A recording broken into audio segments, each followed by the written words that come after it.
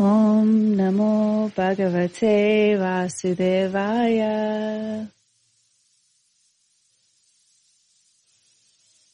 Om Namo Bhagavate Vasudevaya. Om Namo Bhagavate Vasudevaya. Srimad Bhagavatam, Canto 12, Chapter 12, Text 4. Atra Brahma Param Guyam Jagata Prabhavapyayam Jnanam cha tadupakyanam Praktam Vijnana Samyutam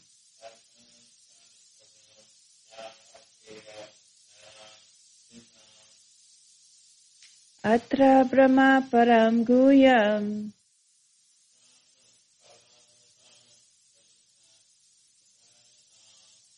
Jagata Prabhavapyam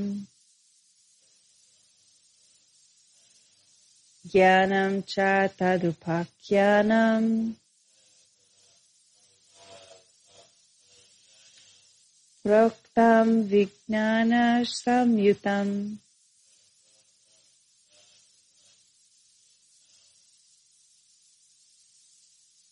Yes. Atra Brahma Param Guyam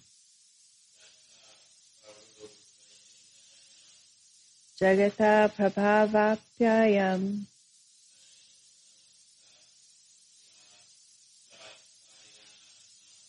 Jnanam cha tadupakyanam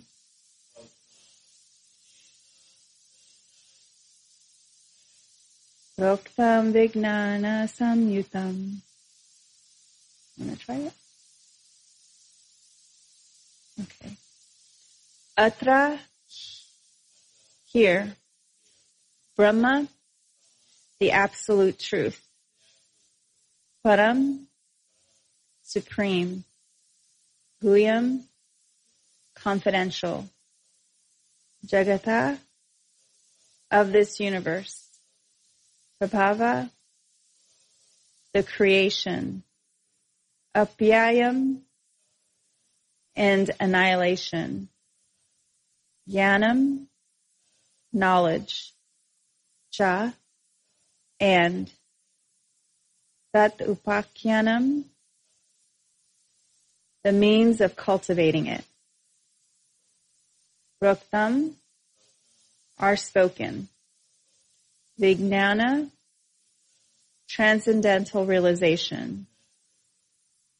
Samyutam, including.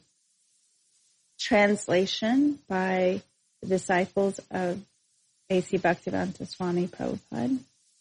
This literature describes the mystery of the supreme absolute truth, the source of the creation and annihilation of this universe.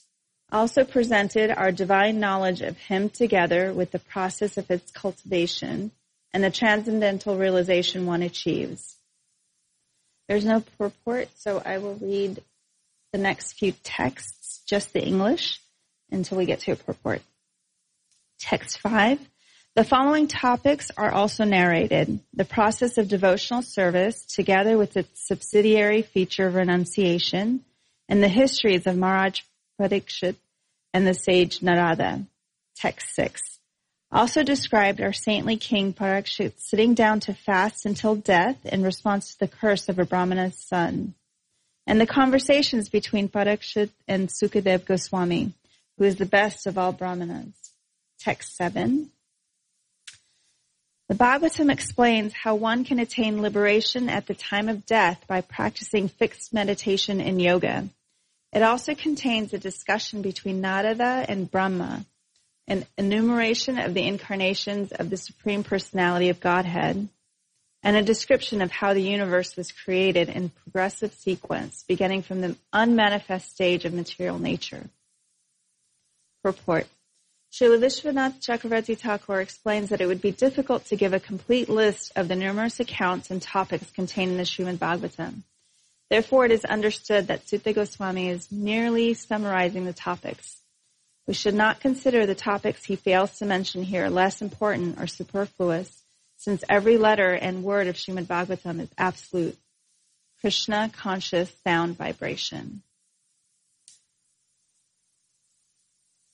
Om Jnana Timirandasya Jnana Jnana Shalakaya Chakshurul Munitam Yena Tasmai Shri Guruve Namaha Shri Chaitanya Manovistam Stapitam Jena Bhutale Swayam Rupa Kadamayam Tadati Swapadantikam Vancha Kalpatarubhyasya Kripa Sindhubhaya Vacha Patitanam Pavanebhyo Vaishnavebhyo Namo Namaha Jai Shri Krishna Chaitanya Prabhu Nityananda Shri Dvaita Gadadhar Shivasari Gaura Bhaktivinoda Hare Krishna, Krishna Krishna, Hare Hare, Hare Ram, Ram Ram, Hare Hare.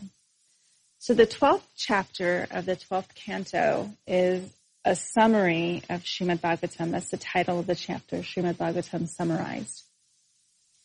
And it states here that the Srimad Bhagavatam is basically how to cultivate divine knowledge and what we can gain by doing so. When we look at the history of what transpires here, Maharaj Parikshit gets cursed by a Brahmana at the beginning of Kali Yuga, which is the age that we're in, the age of hypocrisy and quarrel. And it started with basically this curse of Maharaj Parikshit, because he was a very saintly king, and he was very pious, and he followed the religious order in ruling his kingdom. Everybody in his kingdom was well taken care of, and following the religious principles.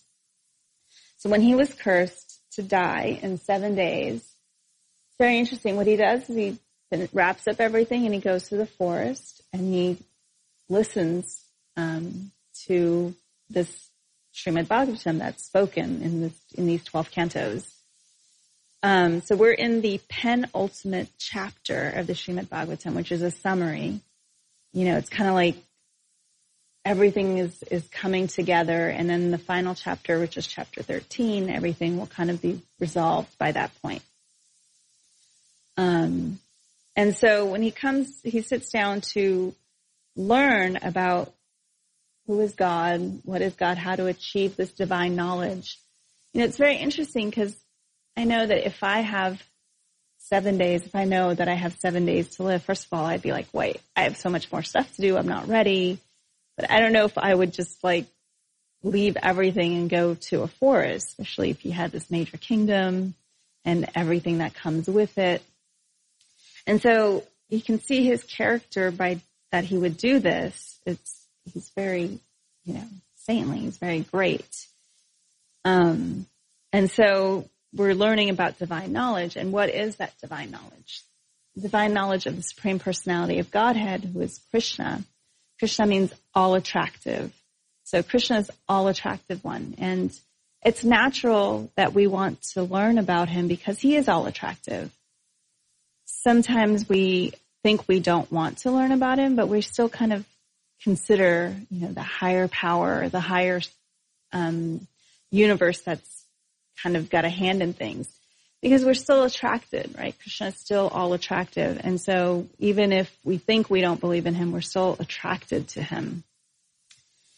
And so we've gone through, I think there's something like 27,000 verses. I have to double check on that.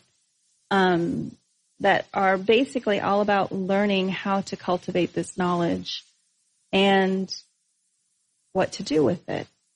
And we've talked about in the past, the 3 modes of material nature, and that's one part of it. But really it comes down to Krishna, who is God, is love. And we are cultivating that unconditional, ultimate love. And it comes to reading scripture, associating with each other, eating wonderful prasadam, which is food that has been offered to God, and then we eat what's left, but it's also known as mercy, and chanting. And we chant in several ways. We chant with each other in a call and response type situation called kirtan. And we also chant to ourselves in japa, which is a mantra meditation that most of us engage in. And then, like I said before, that japa, that mantra meditation, is the most important thing. And it's the most important way of cultivating this knowledge. I know for many years, I lived away from the temple while I was studying. When I was in undergrad, there wasn't really a temple in Austin. There might have been a few devotees, but sometimes it's hard when you're studying. You're really focused on your classes, getting good grades, taking that time out to study. So the only connection that I had at that time was to chant my japa, because I didn't have association. I was too busy for it.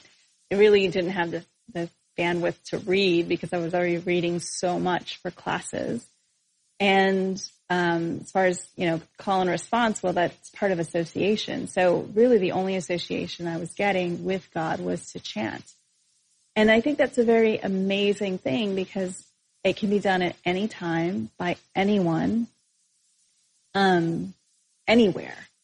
There are no hard and fast rules for chanting. We do have the 10 offenses that we try to avoid, but for most people, there's no hard and fast rules. Just, you can chant, you can pick up a set of beads and chant on beads. And we tend to do that so that we can engage our senses while we chant. When we hold on to the beads, we engage sometimes we like to throw some fragrant sticks into our bead bag. So now we've engaged our sense of smell. We engage our sense of hearing by chanting softly to ourselves to where we can hear it, but it shouldn't disturb other people. And we engage our sense of, speaking, because we're talking while we are chanting. So, sometimes we can create some type of beautiful environment so that we have something visually to occupy our senses. So it's a way to engage all of the senses and, really concentrate and on that association, developing that relationship with God. I know that many of us are on that path to do so. I know for myself, I'm not always perfect. Sometimes my mind wanders and I think about, I've got this to do and I've got that to do, and this conversation that I had yesterday. But it's a process. So what happens is, like any meditation, when that happens, we're supposed to realize that we're thinking about these things and bring it back to listening and focusing on the mantra. And I talk about this because it is one of the most important ways in this age that we can cultivate this divine knowledge.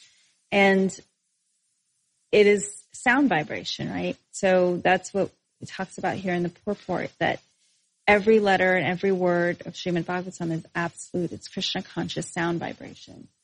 And so this Hare Krishna mantra, the Hare Krishna, Krishna Krishna, Hare Hare, Hare Rama, Rama Rama, Hare Hare, is also sound vibration. And it has potency and power. And, in order to help me, and I think many of us do this as well, to really focus while we're chanting, we read, we associate with each other, and we attend things like kirtan. I was asked to speak briefly about my experience this past weekend at New York Rath Yatra. So, for people out there in the internet world who don't know, Rath Yatra is the festival that we have. Call it the festival parades, that are lordships Jagannath, Baladev, Subhadra. Jagannath is the Lord of the universe. He's a smiling God. He's got that big eyes and big smile. And here in Dallas, we call this festival the Festival of Joy, because it does bring a lot of joy. And we had a procession from, if anybody's been to New York, you know how big and crowded Fifth Avenue can get. So we went from 45th Street and Fifth Avenue all the way down to Washington Square Park. It's about 20 blocks. It took about 2.5 hours. Obviously, we weren't just walking it straight. We were dancing and singing and joyfully praising God's name through this Hare Krishna mantra.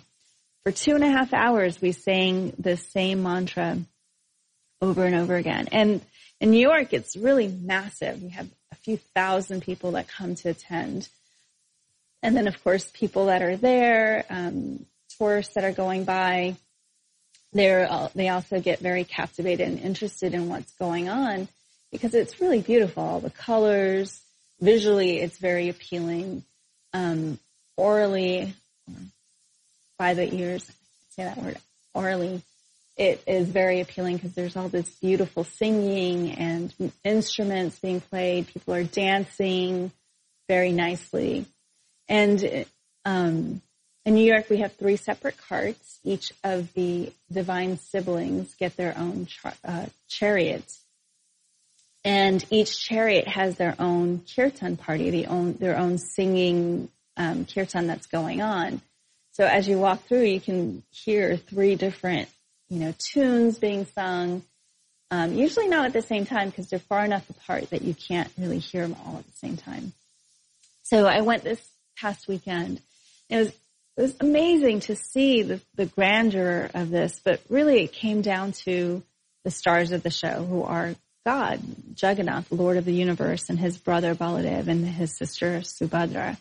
And, how they've so mercifully come outside of the temple for all to see. So, it doesn't require people coming to the temple to be able to glance upon them and gain their mercy. One of the things that I realized also this weekend is that as grand as New York is, our, festival here in Dallas is just as grand. We may not be as well attended. It may not be as visually big, but it's just as grand because it's the same concept. The divine siblings, Jagannath, Baladev, and Subhadra, leave the temple and they go out for everybody to be able to glance upon them.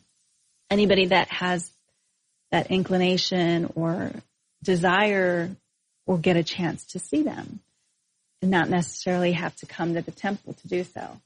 So in that way, it's similar. Whatever Rath Yatra you go to, that's the underlying concept and theme.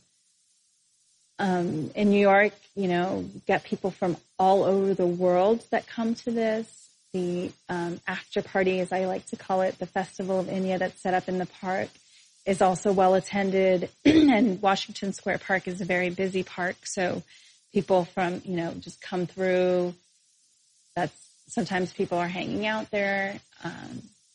It's a really grand experience. I enjoyed it tremendously. Just being in that kind of kirtan where you're immersed in it just helps you feel that much closer to God and be grateful for all of the experiences and all of the people that and meet and being part of this divine family.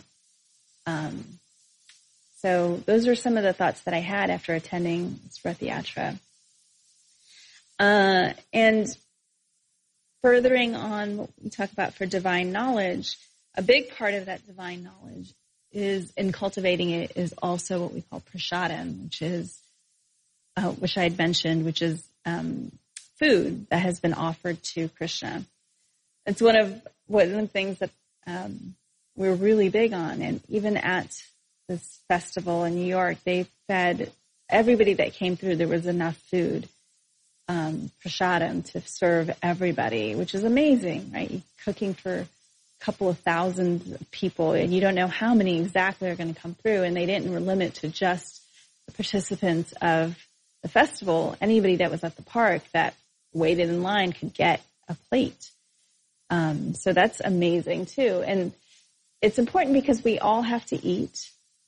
So it's just a matter of taking a few moments of, making sure that we offer what we eat, to God, saying thank you.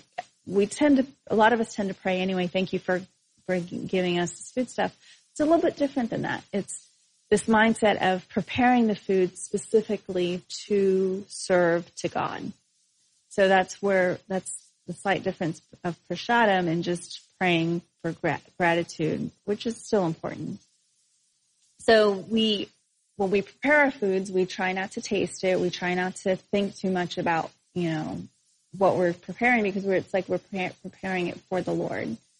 And then we offer it to him, and then we can partake in this wonderful food. And, people really like that. I mean, again, we have to eat.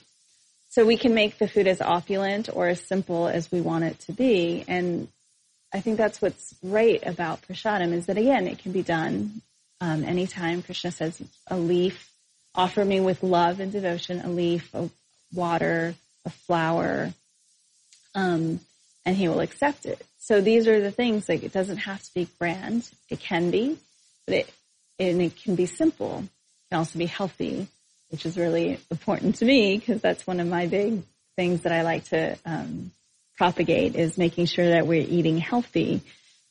God doesn't necessarily need to eat healthy, so to speak, but since we have to, and what we offer is what we eat, then it's important that we offer something that's healthy. So those are some of the points that came across when I was reading through these texts about cultivating divine knowledge. Does anyone have any questions about what I spoke about?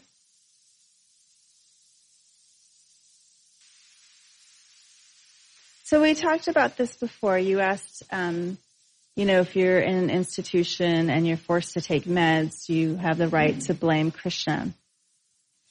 Obviously, you can do whatever you want, but if you want to progress and grow from that, the idea is to think of what were your particular actions that put you there, and what you can do differently.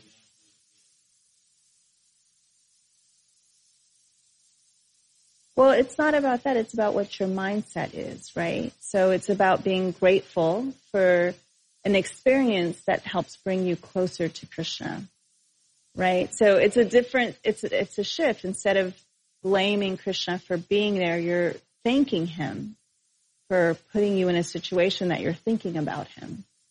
So it's a little bit of a difference in looking at that situation. If you're thinking of Krishna, no.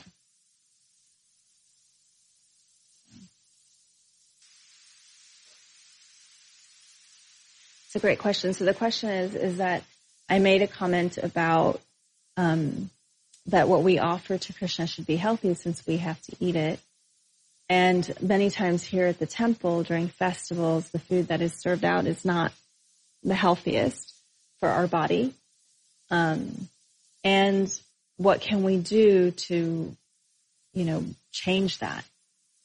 I mean, when you want to make a change, it comes down to having enough people willing to make that change. It's twofold. Festivals are open to everybody. More people attend it. People want to enjoy, and eating is a form of enjoyment. And many people have the attitude of, well, I've given up so many things for Krishna consciousness, right? We have these rules of no meat, fish, or eggs, no intoxication, no illicit sex outside of procreation, no gambling.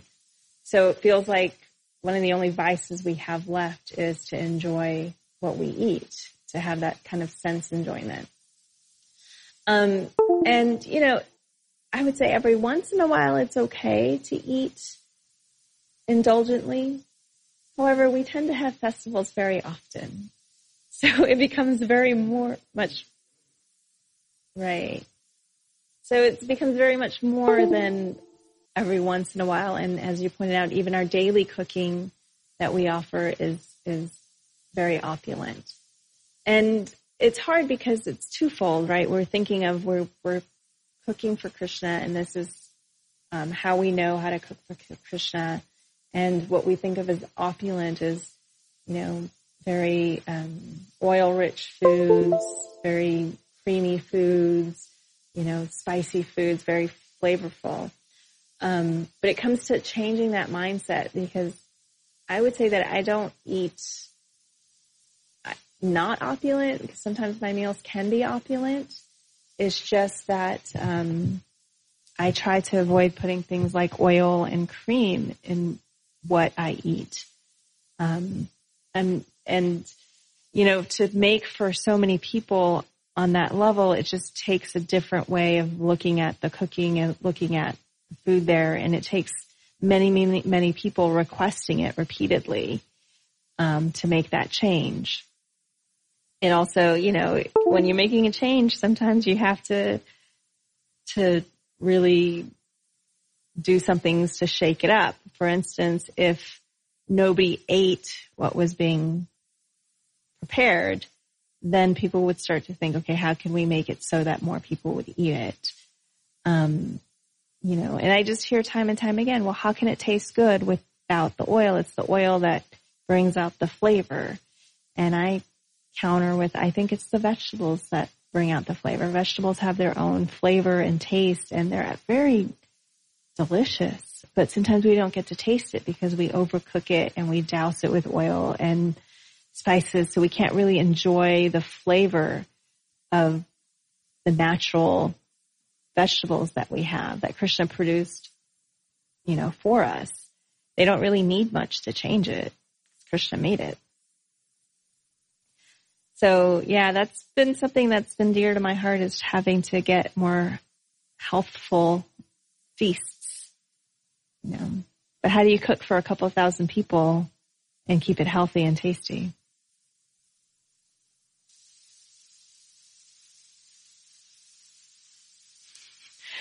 So the comment is that, it might not be a matter of no oil or ghee or butter, but less oil, and, try using more water. And just people have to be mindful of when they're cooking to that. I agree wholeheartedly.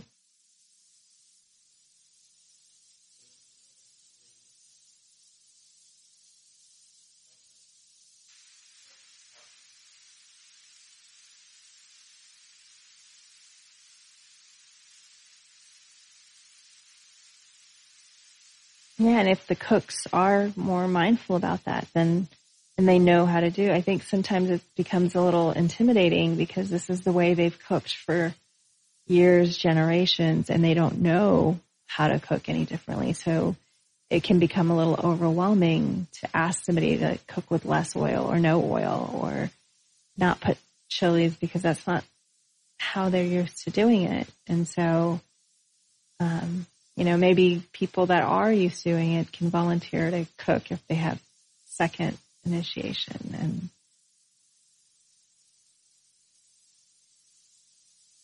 so,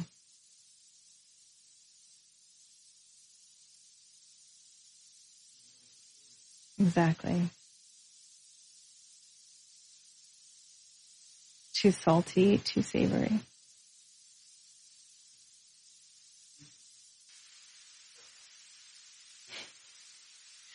So the comment is that, we should keep up with the trends, and the trend is for more healthy eating. He was mentioning that when he goes to the Indian store, he sees baked samosas, organic flour, organic produce. And these are the things that we should keep up with, in order to keep, engaged with the public, with people, as well as the movement for veganism you mentioned. Now, I know that that's a very controversial topic amongst devotees, is veganism. But, my challenge to everybody that's listening is, at the very least, limit your dairy intake to ahimsa milk only. And, if you do that, you'll notice that your dairy intake severely is limited, because there's not a lot of ahimsa milk available. And you can't do, you'd have to make your own ice cream, your own sour cream, your own butter, because the only thing you can get ahimsa right now is milk itself. So, you can't, if you are really looking to make some changes that are in line with Krishna consciousness, then it would be a matter of cutting out supermarket dairy, because the cows are severely mistreated. And we learn, actually it's in the first chapter, right? Like the mistreatment of cows is one of the biggest things that led to Kali Yuga, the age of hypocrisy and quarrel that we're in, is Kali, dressed as a king, was abusing a cow. And part of that abuse was, keeping it separated from the calf, keeping the cow, tied up and producing milk, and slaughtering the male cows, and abusing the bulls, and keeping them, kind of separating out the family. And we see that exaggerated now. We look at dairy farms. So, not to harp on a controversial topic, but again, I would just say my challenge is cut out all supermarket milk and dairy. That would include butter, ice cream, sour cream, cheese, and use ahimsa only.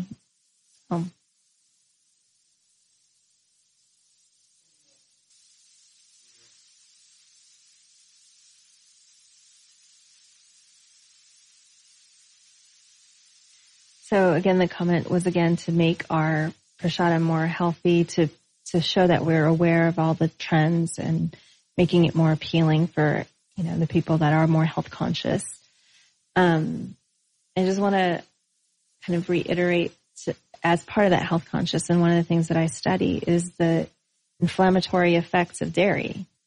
So the more we still continue to imbibe in supermarket dairy, the worse our health is going to be. So if we did it once a week, as you're saying, ahimsa, that kind of keeps you limited in that. So, it's really just a matter of doing what's one, because if our health is not there, it's hard to do service. It's, if you have a stomach ache, it's hard to think about Krishna in that moment because you have a stomach ache. If you, if you've had a stroke or a heart attack and you can't move, how can you do your service? And so, this whole Srimad Bhagavatam is about how to live, but it's also about how to die, right? How we should leave our body. And really, if we look at it, our body is just being lent to us, then we need to take care of it because it's the property of God.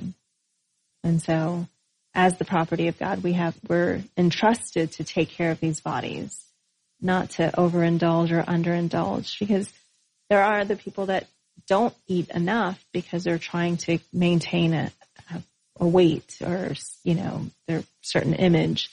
And so then they get malnourished from undereating. And then the opposite, when people overeat, they become malnourished from overeating. So it's really about, eating the right amount of the right foods that are for that particular person.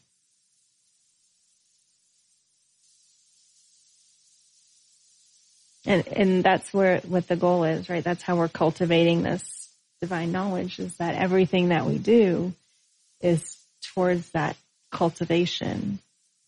So, taking care of our bodies is part of that, taking care of our mind, exercising is important, moving, many of us are in sedentary jobs, and so it's important that we get exercise throughout the day, but also to set aside time. If we're not in a sedentary job and you're moving around a lot all day long, you may not need to set aside time to exercise, but it's still important to move around. Activity.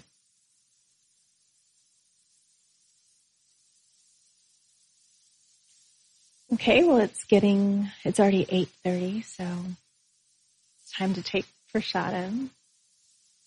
Hare Krishna.